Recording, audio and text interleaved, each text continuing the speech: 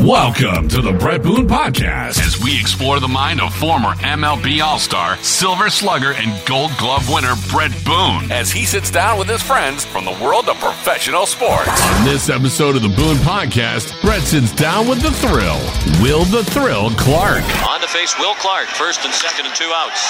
Clark deep down the left field line. Anderson to the wall. It's a home run. And now, here's your host, Brett Boone. Welcome to the Boone Podcast. Today on the program, we've got a 6-time All-Star. He hit 310 times in his career and had one of the sweetest swings of his generation.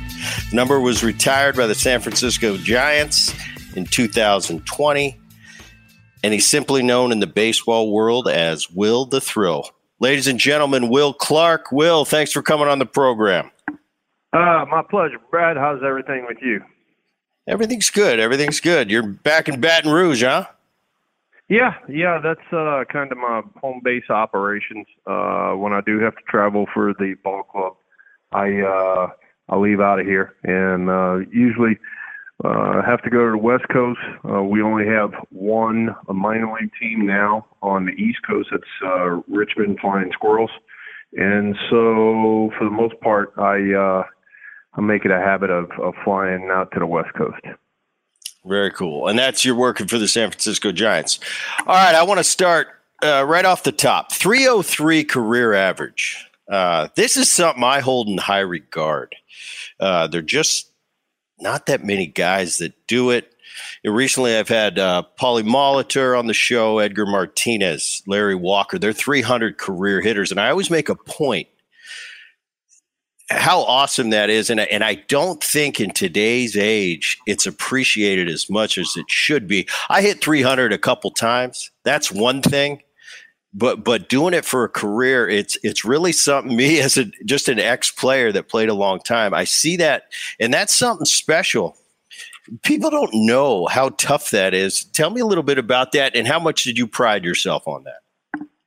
Well, it's definitely tough, because you have to do it pretty much every day, and you got to be in the lineup against everybody's number 1, number 2, number 3. So, there's no time to take like an off day. But the one thing that at the end of the day you feel so vindicated and so proudful for the job that you put in, and going to work and getting the job done. Yeah, it's pretty awesome. Let's go right into your swing.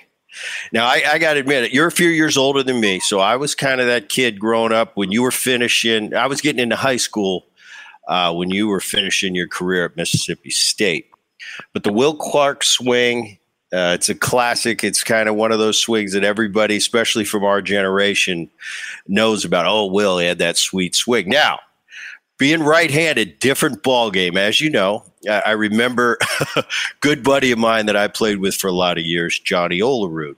We'd always talk hitting, in between pitching change, first base, second base.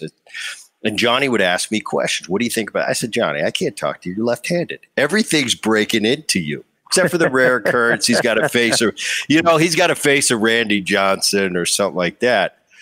But I'll tell you, I tried it in high school. I'm going with the Will swing from the right side. And against lefties, I could do it because I could get out there and just kind of hang and wait for that ball. If it was a breaking ball, it's coming to me. I tried it against a tough righty with a tight slider. That front side leaves me every time. Tell me about that swing and your thoughts of it, because it's very unique. It's something not too many people do. And for those of you who listen to the Boone Podcast, these are things everybody just can't have Will's swing. It looks pretty, but there's a balance mechanism that holds true with the swing. All of us can't just glide because we'll go forward. Next thing you know, we're jammed. You have to have that unique ability to stay almost hanging in the air without letting that front side leak. Talk about your swing a little bit. Where did it come from? Well, I was a stand on top of the plate bail and whale guy in high school, and there was a gentleman down here that had won the batting crown for AAA for the Pawtucket Red Sox, and his name was Barry Butera. and he started doing some like little clinics. And so I went to Barry, and Barry saw my swing for the first time. He says, we got something to work with here. He said, but you need to sort of kind of trust me here and back off the plate and close up a little bit. And he said, what that'll do is that'll, get you more to the middle of the field. You can drive the ball the other way, stuff like that. And he goes, now you got to remember this. He said, I was in the Red Sox organization, so I'm getting all of this from like Ted Williams, like secondhand. So, I'm getting information from Ted Williams third hand. So I think that I'm going to buy into this program. And backed off the plate, closed up, started going back more through the middle of the field, and it was like overnight success. And after that, what I did was I just tinkered with little things to do with timing and, getting the bat head out there in front to catch good fastballs and breaking balls. And my hitting instructor at that time for 5 years before he became my manager was Dusty Baker. So between getting Ted Williams' advice third hand and getting Dusty Baker's first hand. I want to hear about Will Clark as a kid. You grew up in Louisiana. You grew up a big Royals fan, from what I gather. Tell me about your childhood. I was pretty much your regular kid. I'm an outdoorsman, so I love to hunt and fish. My dad was that way, and I went everywhere with him. And then, started playing baseball when I was 8. I guess just like kind of everybody else in the neighborhood, and really kind of fell in love with the sport. It was something that came to me pretty quick, and I just stayed with it. And then all of a sudden you look up and you're in high school and you're having a lot of success. And then right after that, then you're, in college, you got drafted, all that sort of stuff. And you go, man, that was kind of a little whirlwind ride right there. And, I really, really enjoyed, growing up and playing baseball. You mentioned that, as a Royals fan, because we really didn't have too many teams on TV back then. And one of the ones that we did have was the Royals. And so I became a big George Brett fan. He was one of my idols. And then another guy, too, even though he was from a different team, was Mike Schmidt.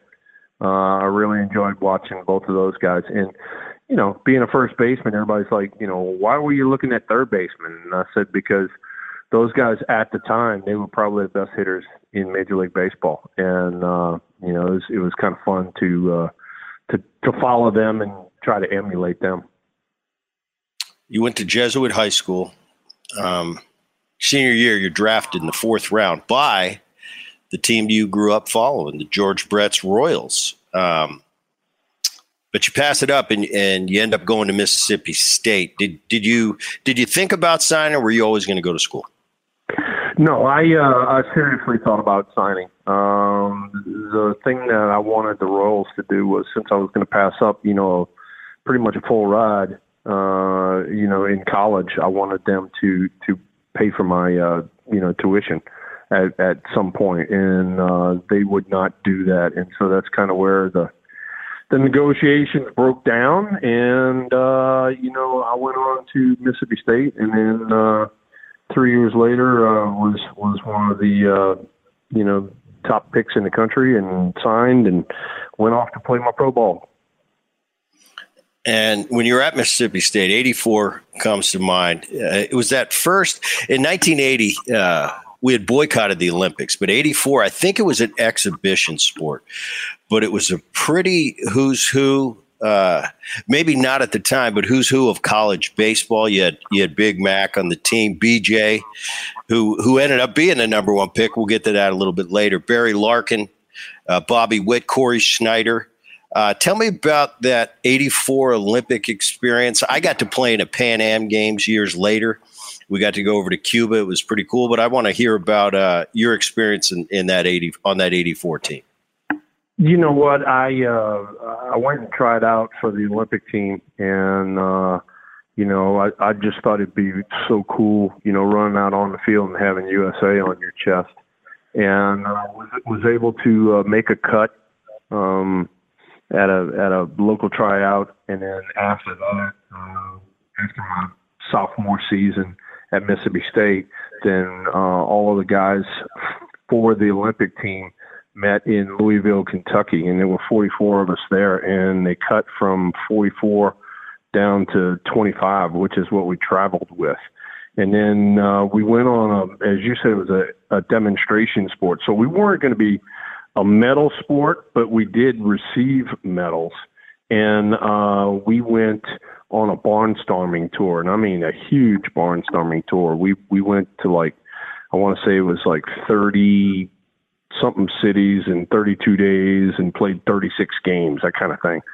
And we played Taiwanese, we played the Japanese, we played the Koreans while we were on this barnstorming tour. And then by the time we got to the Olympics, they cut 5 more people. So we went down from 25 down to 20. And then all of a sudden when we got to the Olympics, it was pretty interesting. I actually had a chance to face some of the guys that I faced, believe it or not, later on in pro ball. Ramon Martinez was pitching for the Dominican Republic, so I had a chance to face him, and then some of the guys from the Japanese team went on to become stars over there.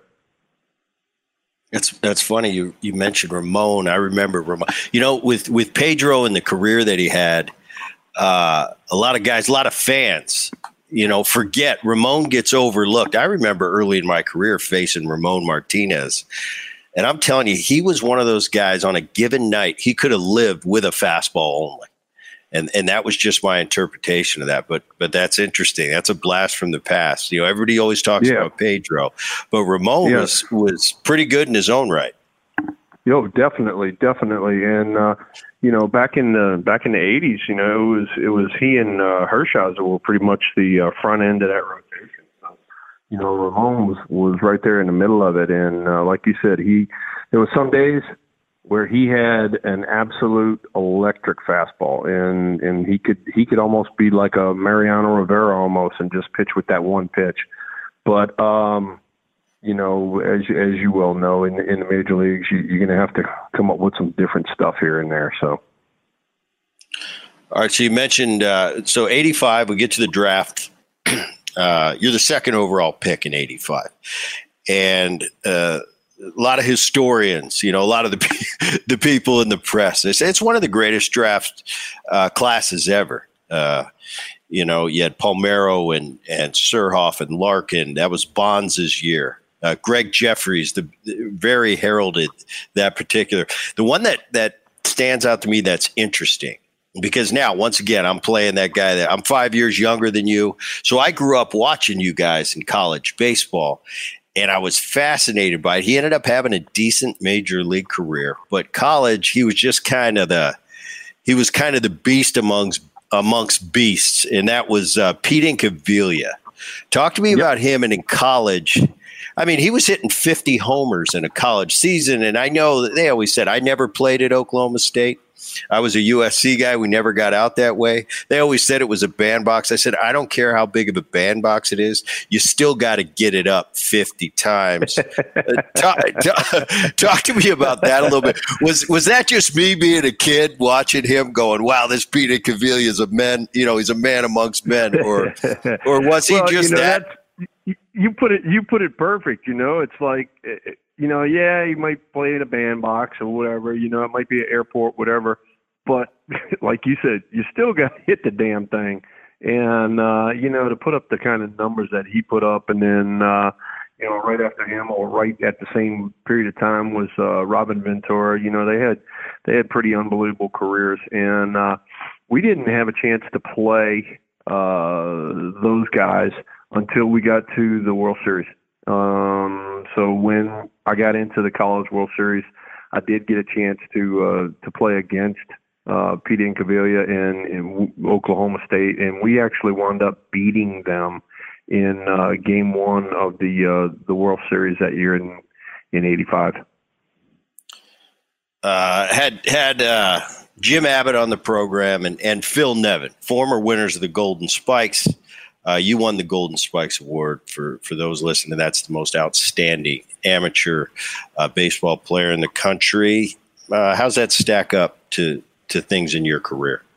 You know, as far as the Golden Spikes Award goes, I mean, you know, from an amateur standpoint, you know, it doesn't get any better than that. I mean, that's what you go out there to do, is to be, you know, as good as you can be, and you know, to win that award on the stage that we were on, and not only that, to play against the kind of competition that we played against was pretty fabulous. You know, from an amateur standpoint, that's my biggest award by far. You know, professionally, you know, you have other awards, but yeah, amateur-wise, winning the Golden Spikes was the epitome. So you sign in '85. You're like in, you know, I do a little research before I do all these podcasts, and you're like in the minor leagues for a minute, because all of a sudden your debut is in '86 with the Giants, and this is pretty cool. And I didn't know this, but now I do. First AB, you take Nolan deep. I mean, yeah. You know, there's been some people that have gone deep their first at bat. It's pretty cool. It's kind of an anomaly. It doesn't happen. You know, I got to hit my first at bat. I was pretty excited about that. But to go deep is one thing. To go deep against Nolan, quite something else. Tell me about that debut. How cool that was.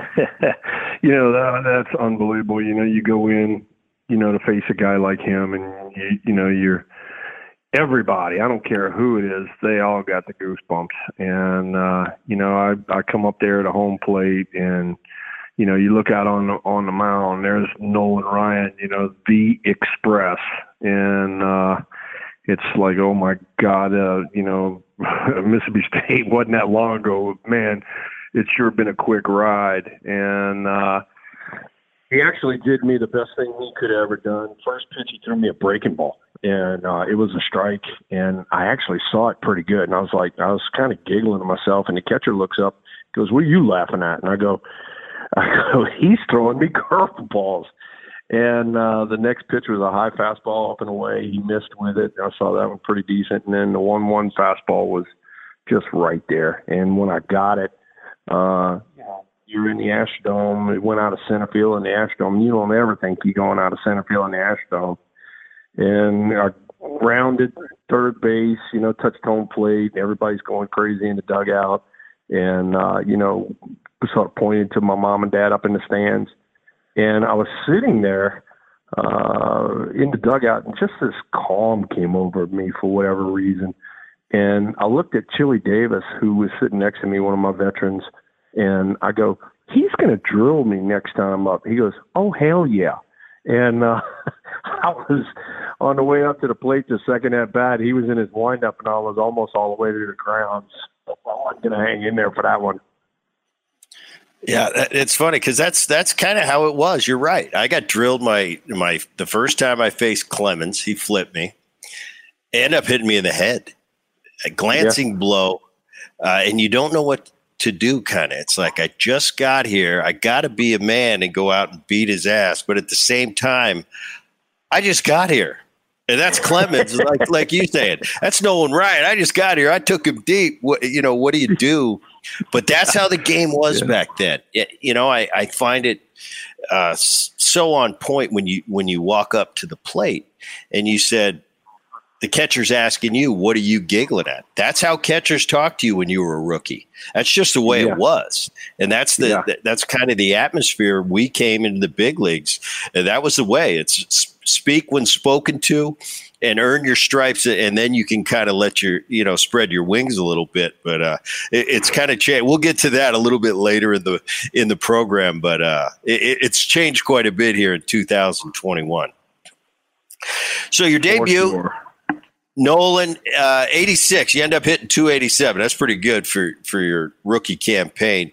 But 87 is when you have your first full season. You hit 308, 35 jacks, and you drive in 91. That's kind of when now people know Will Clark's here. How about after that 87 season? Did you feel that, hey, now I'm here, now I'm kind of established? Well, after that 87, it was kind of, hey, look, I've been putting in a lot of work here, and the work's starting to pay off, and I need to stick with it. And the '86 season was kind of interrupted. I broke an elbow my rookie year, and so I had to miss like 2 months of the season. But it also was a great learning lesson because while I was on the DL, I had a chance to talk to a lot of my veterans, and then also pay attention to the game and kind of learn from not only my mistakes but also their mistakes. And it really, really helped me out later in my career. And so for me personally, 87 was really good. I was all over the lineup that year. I hit leadoff for a month and a half because our leadoff guy broke a finger. So I hit leadoff for a little while. Then I'd drop down to number 7, and then I'd float around in the middle there too. So, to get the kind of numbers that I got basically out of the 7 slot, it kind of put me on the map. And then after that, I was like, all right, boys, let's go. And 88 was a pretty solid year. I spent the whole year in number 3 slot in the lineup. And then 89 was my best year ever in the major leagues. So it was one of those learning lessons. And I think that, being on the bench in 80, 86, when I had the injury, I think that really helped out. Like you said, 88, 89, your best year. You were an all-star from 88 to 92, every one of those years. I want to talk about a couple of your teammates, and one was a teammate of mine, and I loved him because he took me under his wing when I was just a kid, swinging hard and getting a lot of flack from a lot of veteran guys. He kind of protected me, and when I mention him, you're going to laugh because he's a pretty good guy to be protected by. But I want to talk about Kevin Mitchell and Matty Williams. It was a big part of those San Francisco Giants teams. Mitch, I believe, won the MVP in '89. You still to this day you see it on classic games, the one-handed catch in left field. But talk a little bit about Matty and Kevin Mitchell. Those two guys were my boys. We were all in the middle of the lineup together, and they. I tried to get on for them, and then they tried to drive me in, and it was from the get-go, it was just a great relationship. And for me personally, having those two guys in the lineup was awesome.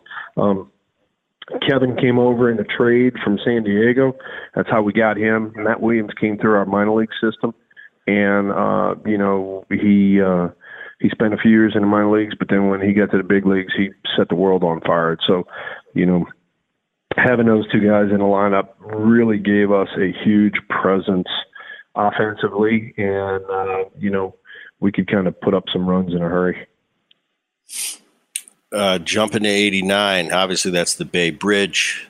You end up being the NLCS MVP of that series. Where were you? What do you remember when that earthquake hit? Well, we had just got through. We hadn't got through yet. Take that back. We were still running sprints in the outfield, and it sounded like the F-15 flew over. And so I looked up, and about the time I looked up, the light towers were just swaying back and forth, and I'm like, oh God, this is not good. And the wave came through the stadium, and it was pretty violent. I mean, it was almost like knock you down type violent. And for me personally, being from Louisiana, I hadn't been around too many earthquakes, and that was one that I really did not want to be involved with. But sure enough, it was there, and we all of a sudden you look up and the game is not going to be played. Talk about World Series, there's a crack in the candlestick, and then they got to fix it. And it's just, I mean, it's mass pandemonium out there. Plus, on top of that, you had so many people that lost their lives. The freeway over there in Oakland had collapsed, and so it was a big deal. Yeah, that we had Gary Thorne on the program. He was covering that, on the TV side. And he talked about it. He said it was unbelievable. I'd never been anything quite like it. I grew up, my high school and college, I was in Southern California, and I had been through a couple, earthquakes, and it became to a point where it wasn't a really big deal. The shelves would shake a little bit, glass might fall off, but we kind of just, on the West Coast, it's like no big deal. That was a little bit of a different story. I mean, that was something I've never witnessed, that level, that destructive of an earthquake, but it had to be something. That 89 season. It was pretty bad, being out there and going through it, and then like you said, I get it, people that have been out on the West Coast majority of their lives, and they for the most part, you kind of laugh it off, on the truth. But there was no laughing this one off. This one was not good. Another thing that happened to you in '89, you were there, and I witnessed Tom Browning had a similar injury. I don't think as extreme, but you were on the field when Dave Dravecki, that incident happened. What was that like? So we were in Montreal, and they had a runner on first base. Dave was in a stretch, and he goes to throw the ball to home plate, and you could just hear a pop. It sounded like a 22 going off, and he went straight to the ground. And the ball, believe it or not, went in between home plate and first base and rolled into the Expos dugout. And I went straight to the mound. I was the first person there, and by that time, everybody's running out there, and I just told Dave, I said, Dave, you got to breathe. I know it's hurting, buddy. You got to breathe. I held his arm to, keep it in place so it wouldn't kind of, I guess you want to say, dangle. And like I said, I'm a big outdoorsman, and I've felt that kind of mushy feeling before, and it's not good, and that's what Dave had. And come to find out, he had basically cancer in his arm, and the arm gave way, and let's see, he wound up getting it amputated later on. So your Giant career, you signed as a Giant in 1985. You play there through 93, and then you go to Texas in 94. What were the factors in you going to Texas?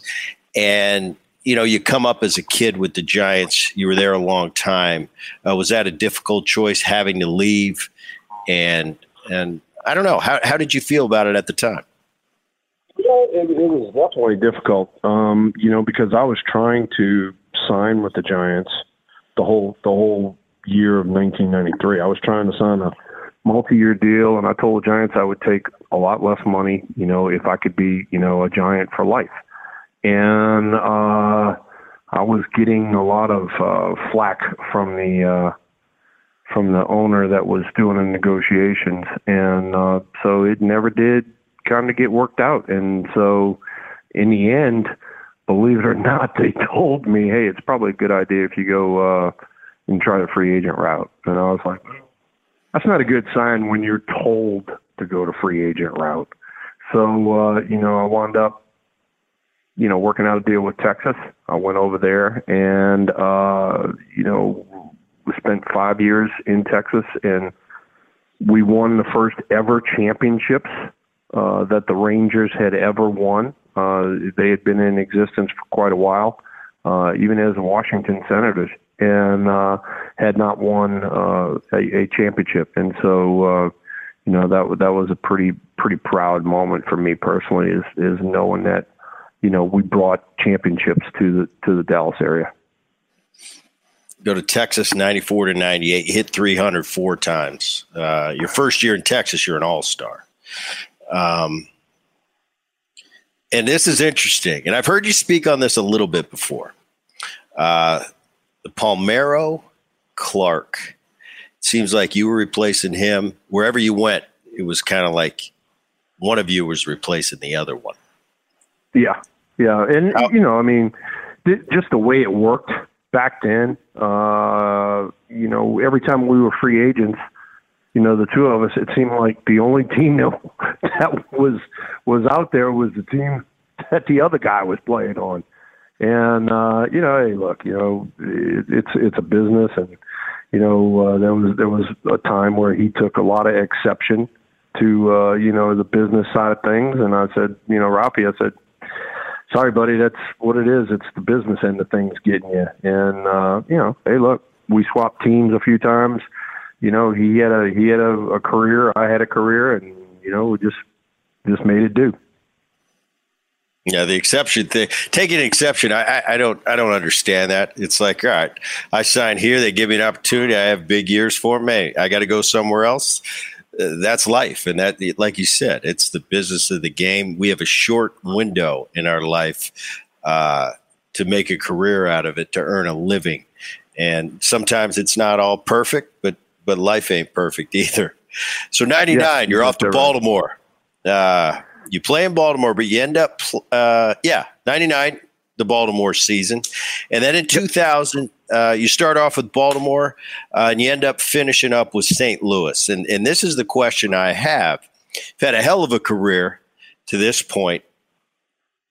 And you hit – this is similar to Paul Molitor. And I asked Paulie the same question.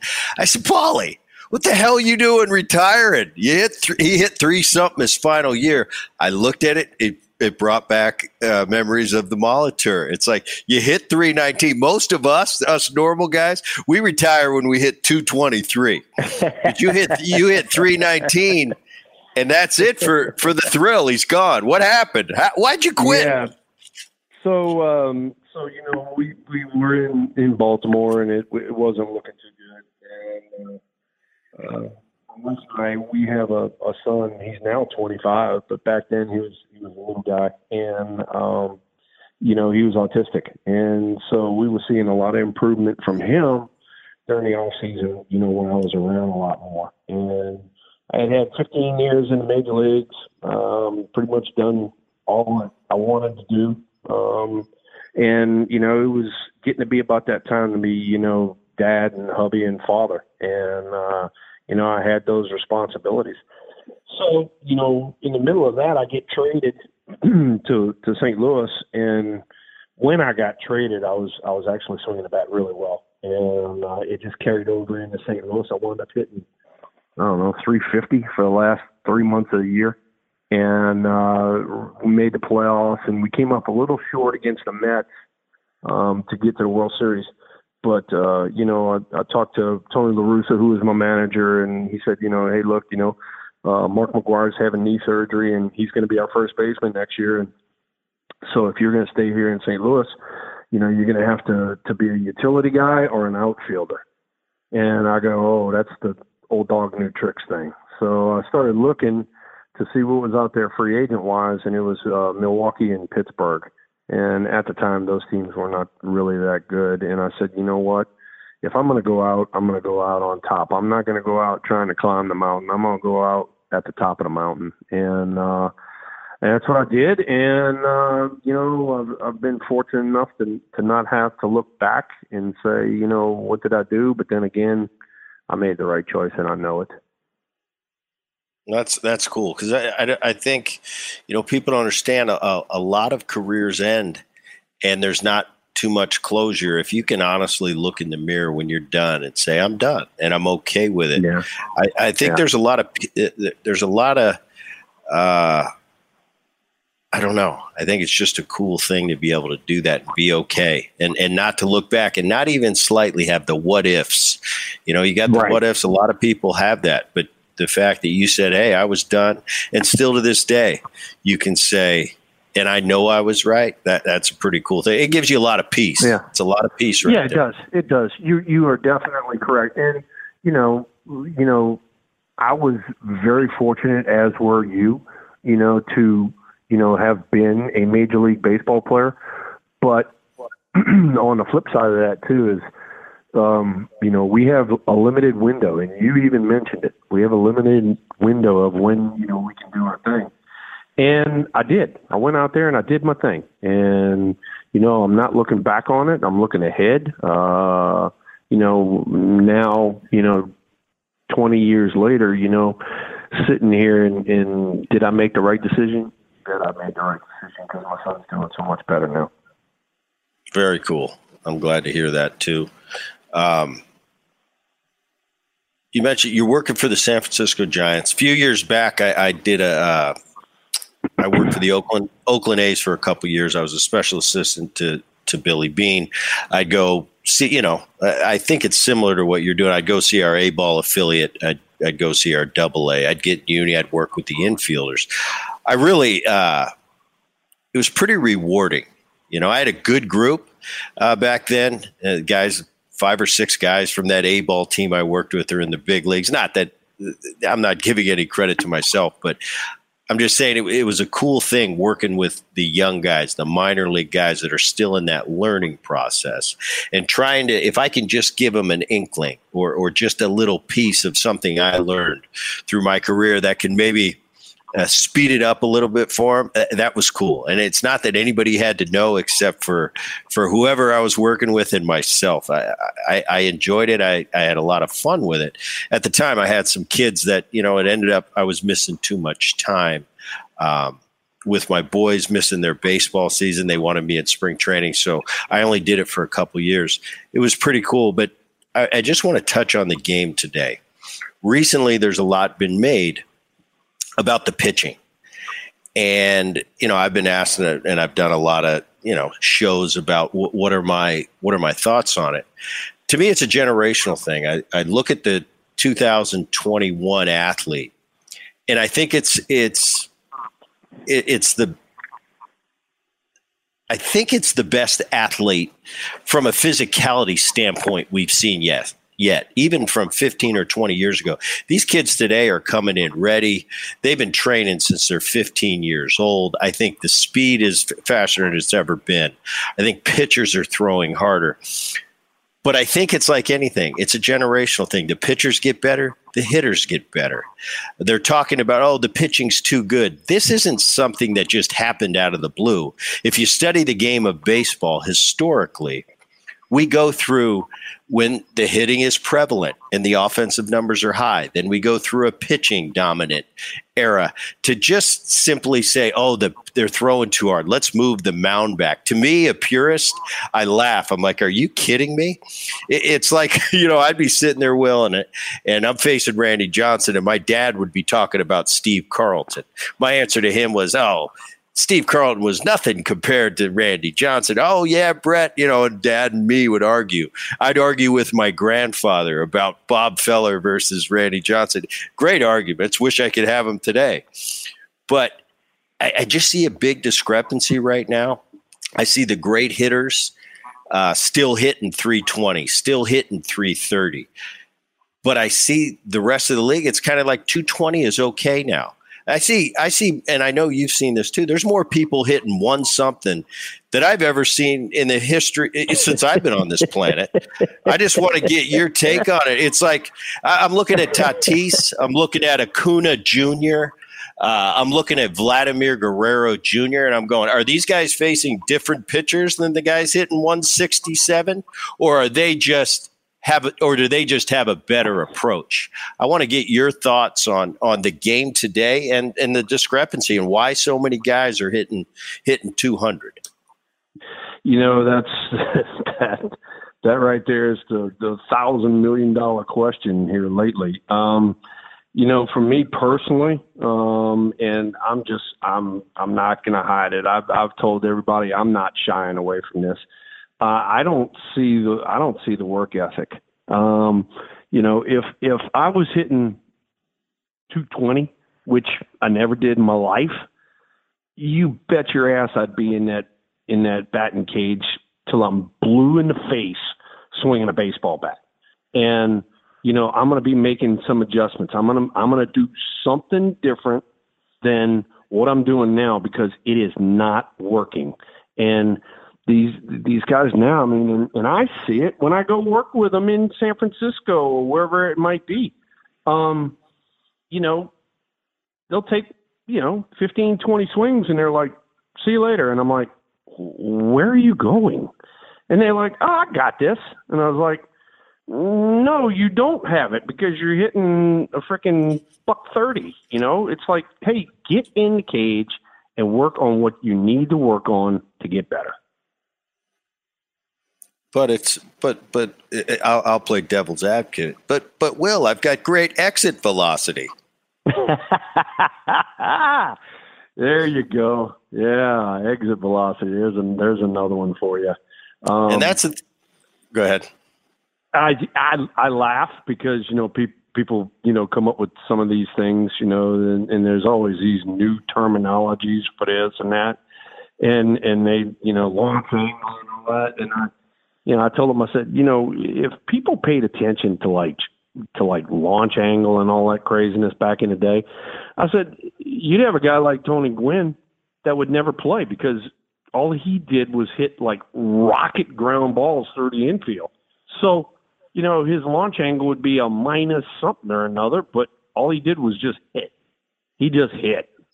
And, to watch some of these guys now, it really, I'm serious and I'm in the sport, but it kind of turns my stomach.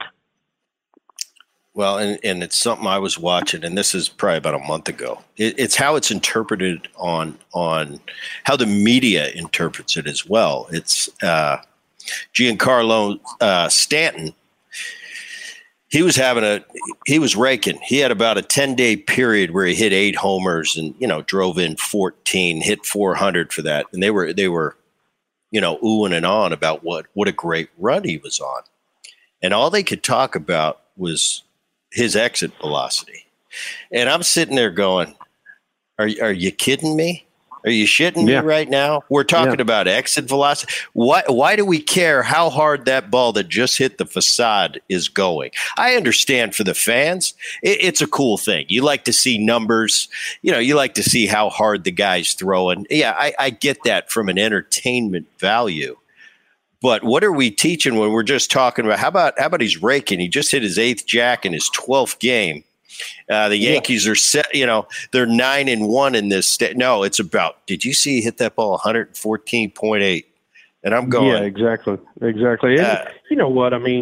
It kind of filters down. Well, it doesn't kind of, it definitely does. Guys, pitching wise, they talk about spin rate and all that craziness,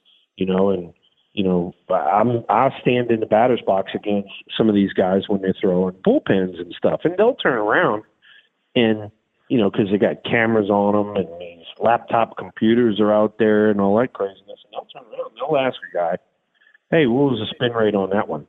And my answer to him is, hey, I'm just letting you know one thing right now from my end. All right, I'm, 60 feet, 6 inches down here.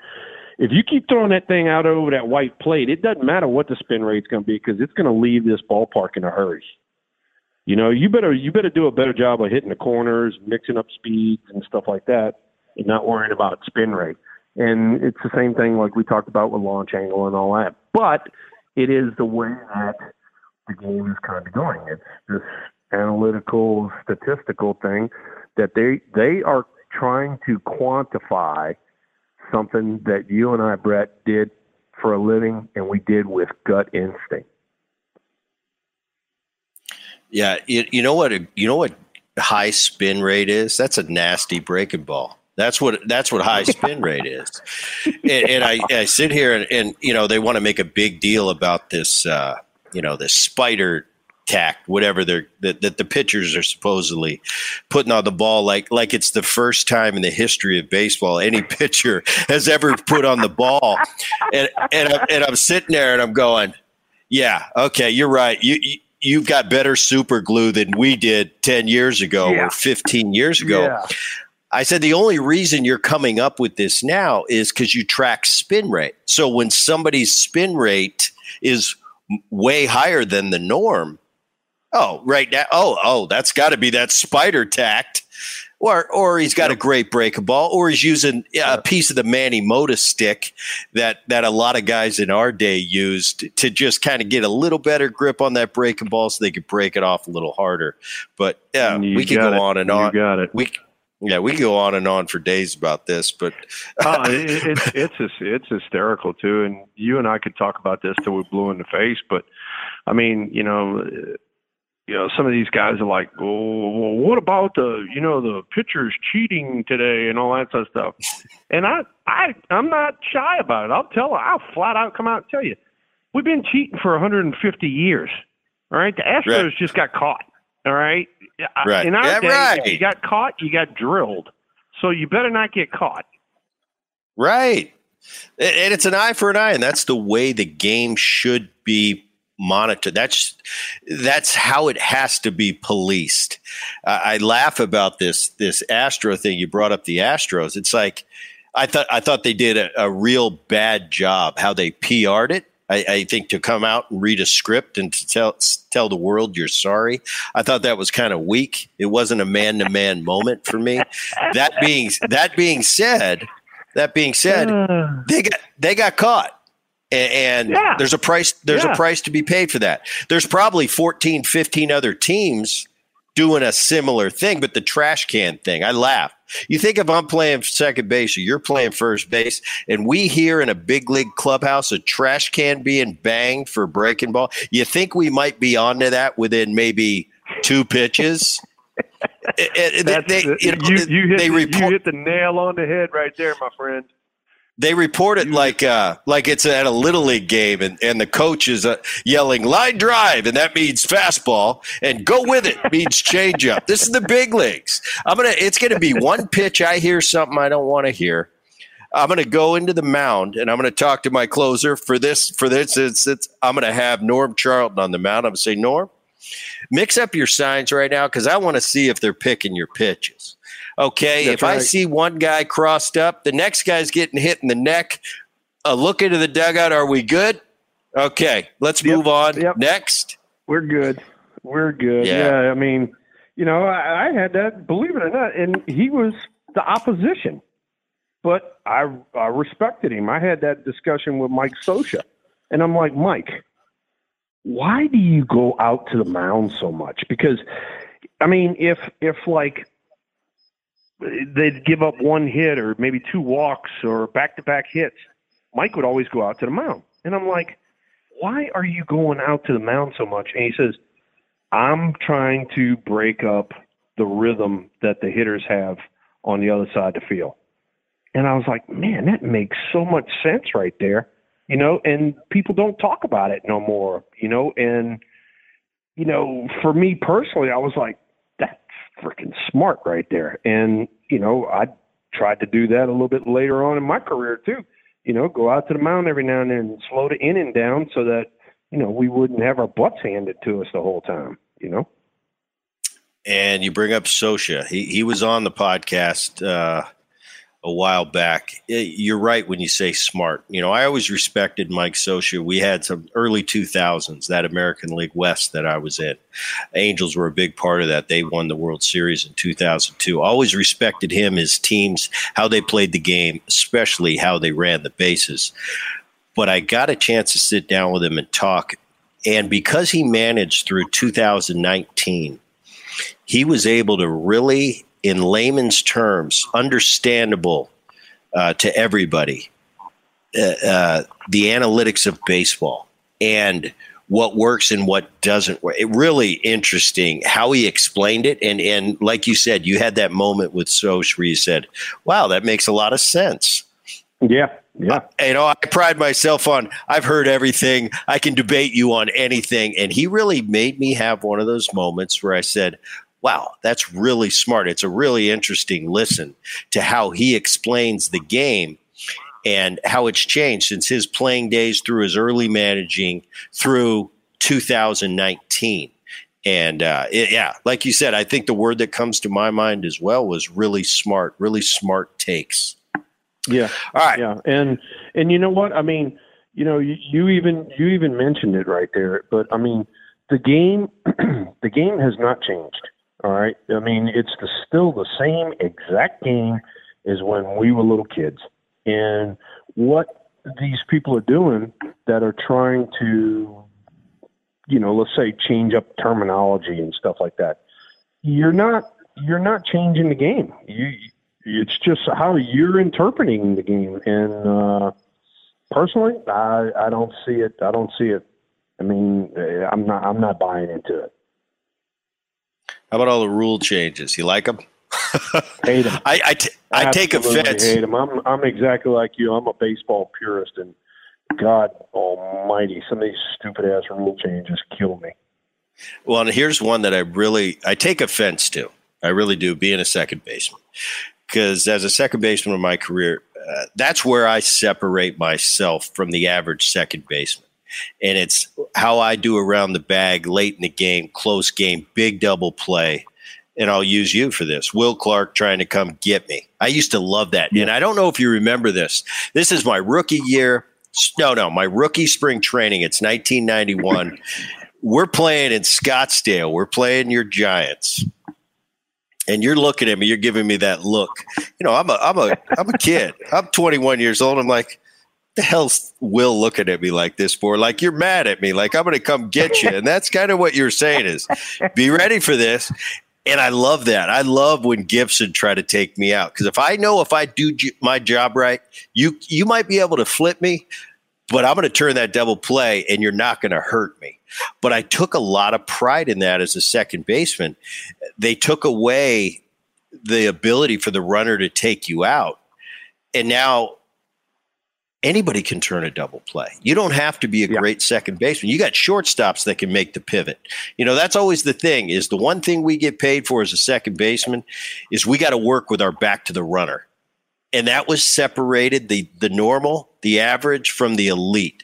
So I kind of take offense to that. It's taken away how do we determine what a great second baseman is anymore? Because that's the main skill. You're definitely correct. You're definitely correct. And on top of that, you said it in different words, but, kind of when I go around, I see these kids, I'm like, hey, son, you better use that second base bag as protection. You better not just stand straight up and down right over the top of the bag and expect nobody to hit you, because somebody's going to come in there and wipe you out. And, I get some of these kids that look at me like I'm talking, a different language. And I'm like, no, I'm serious. I'm telling you right now, you get up to the major leagues, there's going to be a guy that's going to come and get you and wipe you out. And, some of the kids just don't pay attention to that. And this goes right along this line of questioning. Big fight you had. Akendo and Ozzie Smith. You're coming to get him. You're coming to get him. Yep. Tell me about that a little bit. Then, I tell everybody this story because everybody always wants to know why were we fighting and all that sort of stuff. It actually precipitated the night before. Vince Coleman stole second and third when they were up by a lot. We were playing behind him at first base, and he stole second and third. Which as you well know is a big time no-no. And so Matt Williams and myself had quite a few choice words for Vince Coleman when he was standing on third base. And I basically told him, we are going to drill you tomorrow. And the pitcher that we had the next day did not live up to our expectations, and he didn't drill Mr. Coleman. So I was on first base, and it was late in the game, and we were up by a lot at that time. And so I said, you know what? If I got a chance, I'm going to go get somebody. And sure enough, the next pitch, they hit a ground ball to Ozzie Smith, and he goes turn a double play. And I was getting down the line pretty good and wound up going a little bit out of my way.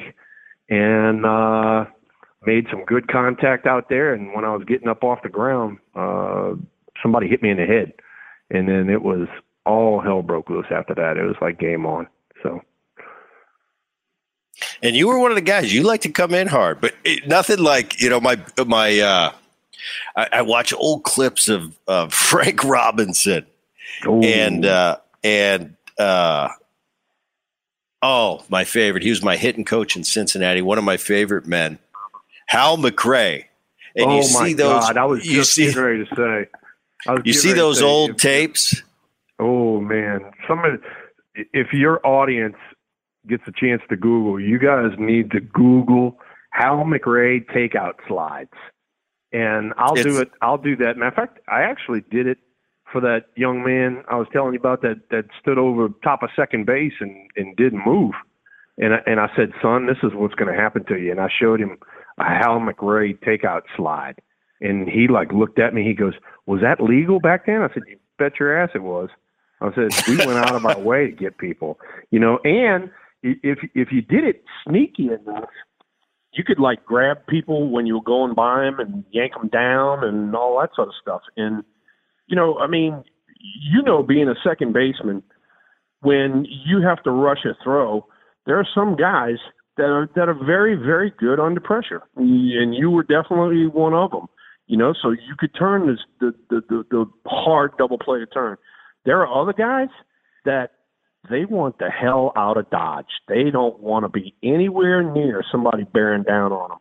And those guys got that reputation, and we would actually kind of turn the game around by having those guys not be comfortable turning a double play.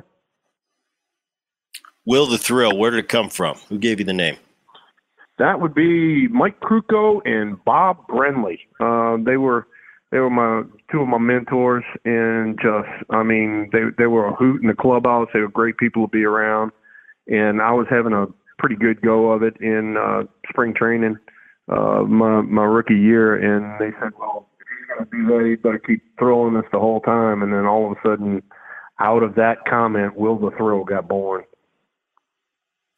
The death stare, the Will Clark stare. It's, and I think you said it. Krukow also, he called it the Nuschler face. Yeah. Where'd that come from, or was that just you? No, it was just me. It was just being intense.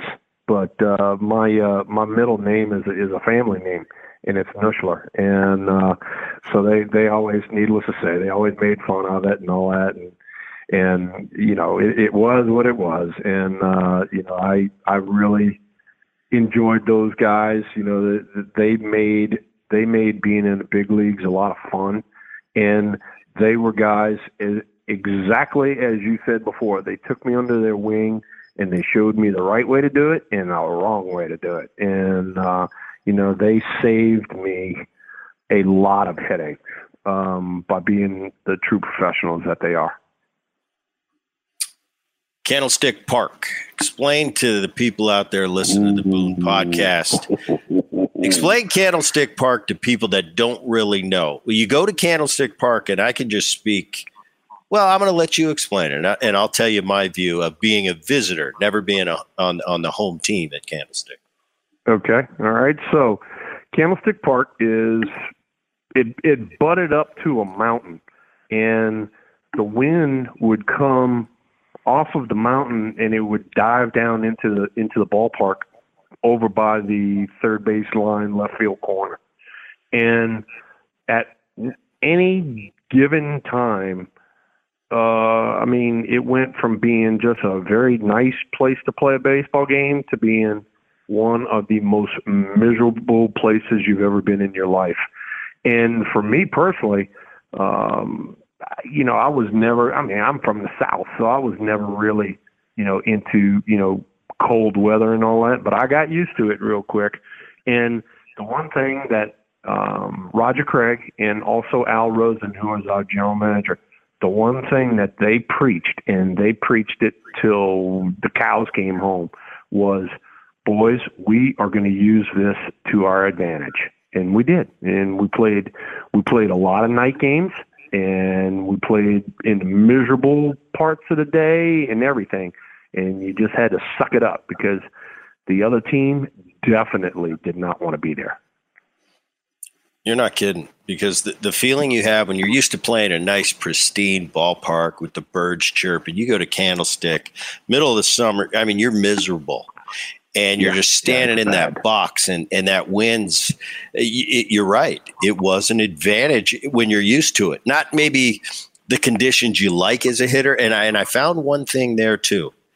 You better not watch anything you hit. I've hit some balls in left field there. I thought I hit 420 feet that didn't go out. And I've hit pop-ups to right. And next thing I know, they're in the seats, and I'm going, whoo, how did that happen? You are definitely correct. You are definitely correct. So we prided ourselves. Matter of fact, it was one of the things that we talked about quite a bit was, the San Francisco Giants catching pop-ups in Candlestick. And we literally, every week in spring training, we would shoot pop-ups. And it was not to catch the ball. It was to work on our communication. And I had it explained to me, and I was like, what are you talking about? And they're like, you're going to see when you get to the stick. And I'm like, oh, okay. And I mean, it was unbelievable. So for those people that have never been there before, when you're at the stick and, it's one of those miserable nights, I mean, when the ball goes up, that's not where it's going to end up. I mean, there were a few times, matter of fact, it happened twice in 1 week where the shortstop called it, I got it. And I caught the ball in foul ground over by first base. So, I mean, at every time the ball went up, we had at least 3 or 4 guys chasing it, and we're all talking the whole time we're chasing it. You got a bead on it? I'm okay. No, I'm not all right. It's blowing your way. You better watch out. And we really did a good job catching pop-ups. But the other teams that came in, it was absolutely hysterical watching some of these people try to catch a pop-up.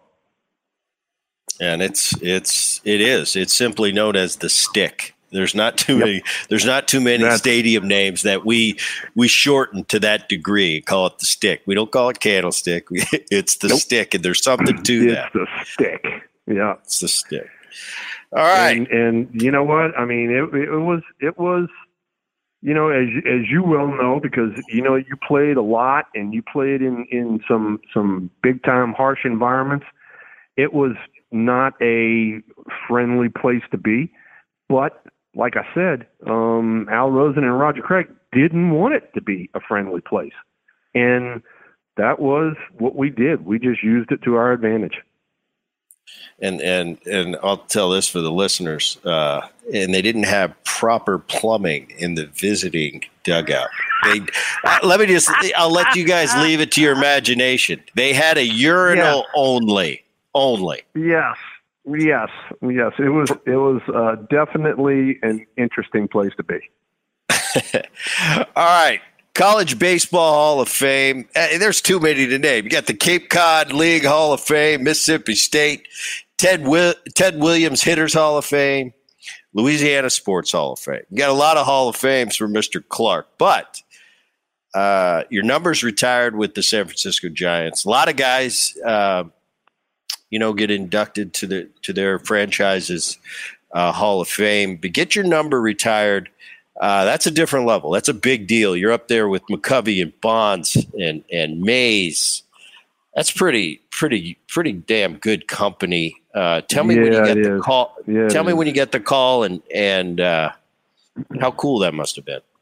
You know what? It was so cool. Because the Giants had a policy of we're not going to put anybody up on the wall without them being a Hall of Famer, and they kind of went away from that a few years ago when they put Barry Bonds' number up there, and so I was like, this might open up a little deal for the thrill here, and sure enough, they came to me a few years ago and said, hey, we'd love to retire your number and have you be, a Giant for life. And I said, you know what, that's what I wanted to do, back in 93 when I was negotiating with everybody. And, So we have not, believe it or not, we have not had the ceremony yet because, COVID put a shellacking on everything. So the ceremony was actually supposed to be last year. It got pushed back. Then this year they didn't kind of know what's going on. So we're going to have the ceremony next year. But, I told them it doesn't really matter. I mean, this is going to be, my Hall of Fame. And, I'm treating it as such, and I'm looking forward to it. All said and done, what do you want to be remembered for? I told a lot of people this, and I mean, I am about as adamant of this as anything else. I came to the ballpark every day, ready to play and ready to kick your ass. And I wanted everybody to know that I did my job. I did my job the right way, and I was a professional doing it. And, probably the biggest compliment anybody could give me was to say, hey, you're a true pro. Awesome. Will Clark, I want to say thank you for coming on the Boone podcast. It was an honor. This is very cool. Great stuff. And what we do at the end of each and every Boone podcast is we bring Dan Levy, the voice of the podcast, back on for a question from the fans. Dano. Guys, Mr. Clark. This question comes from Frank in San Francisco, and he wants to know, Will, what is it like to spend time with Willie Mays? Oh, that is a very good question. Willie Mays is, in my mind, the best ball player ever. And to have a chance to spend time with him in spring training, also during the course of the season, and to learn from him it's incredible, the amount of information that comes out of that man. And I'm fortunate enough to call him my friend, and I can credit him with being one of the guys that influenced not only myself but also hundreds of other major leaguers. And there's a reason why he is the best ever. The greatest of all time. You heard it here from Will Clark. Willie Mays, the greatest of all time. Will Clark, thanks for jumping on the greatest podcast of all time. That would be the Brett Boone podcast. You got that right. Thank you so much for having us, and that was a lot of fun. It was great reminiscing with Brett. Mailbag. All right, Brett, you know what time it is. It's mailbag time, Dan. Indeed it is. All right, Brett, this question comes from Dan in Chicago. And we just had Will Clark on, and I want to know, he just said that Willie Mays is the greatest of all time. Who do you think is the GOAT, and where does Willie Mays stack up to your greatest of all time? Well, it's so tough because of the generational thing, and there's so many great players, so many guys that I never saw play. I never, I'm never going to see Mickey Mantle play. I never got to see Babe Ruth play. I never saw Willie Mays play. These are all obviously some of the greatest of all time. If you just look at numbers and compare them to their generation, and obviously I'm going to be a little biased by my time in the game, my generation, I'm going to say without a doubt, no one's even close. Barry Bonds. But I think there can be a great argument made for Willie Mays. I think a guy that doesn't get enough credit in the history of the game, he's known, as the home run guy, was Hank Aaron. Man, he was so much more than a home run hitter. If you're ever bored, walk through his career and his stats. Pretty staggering.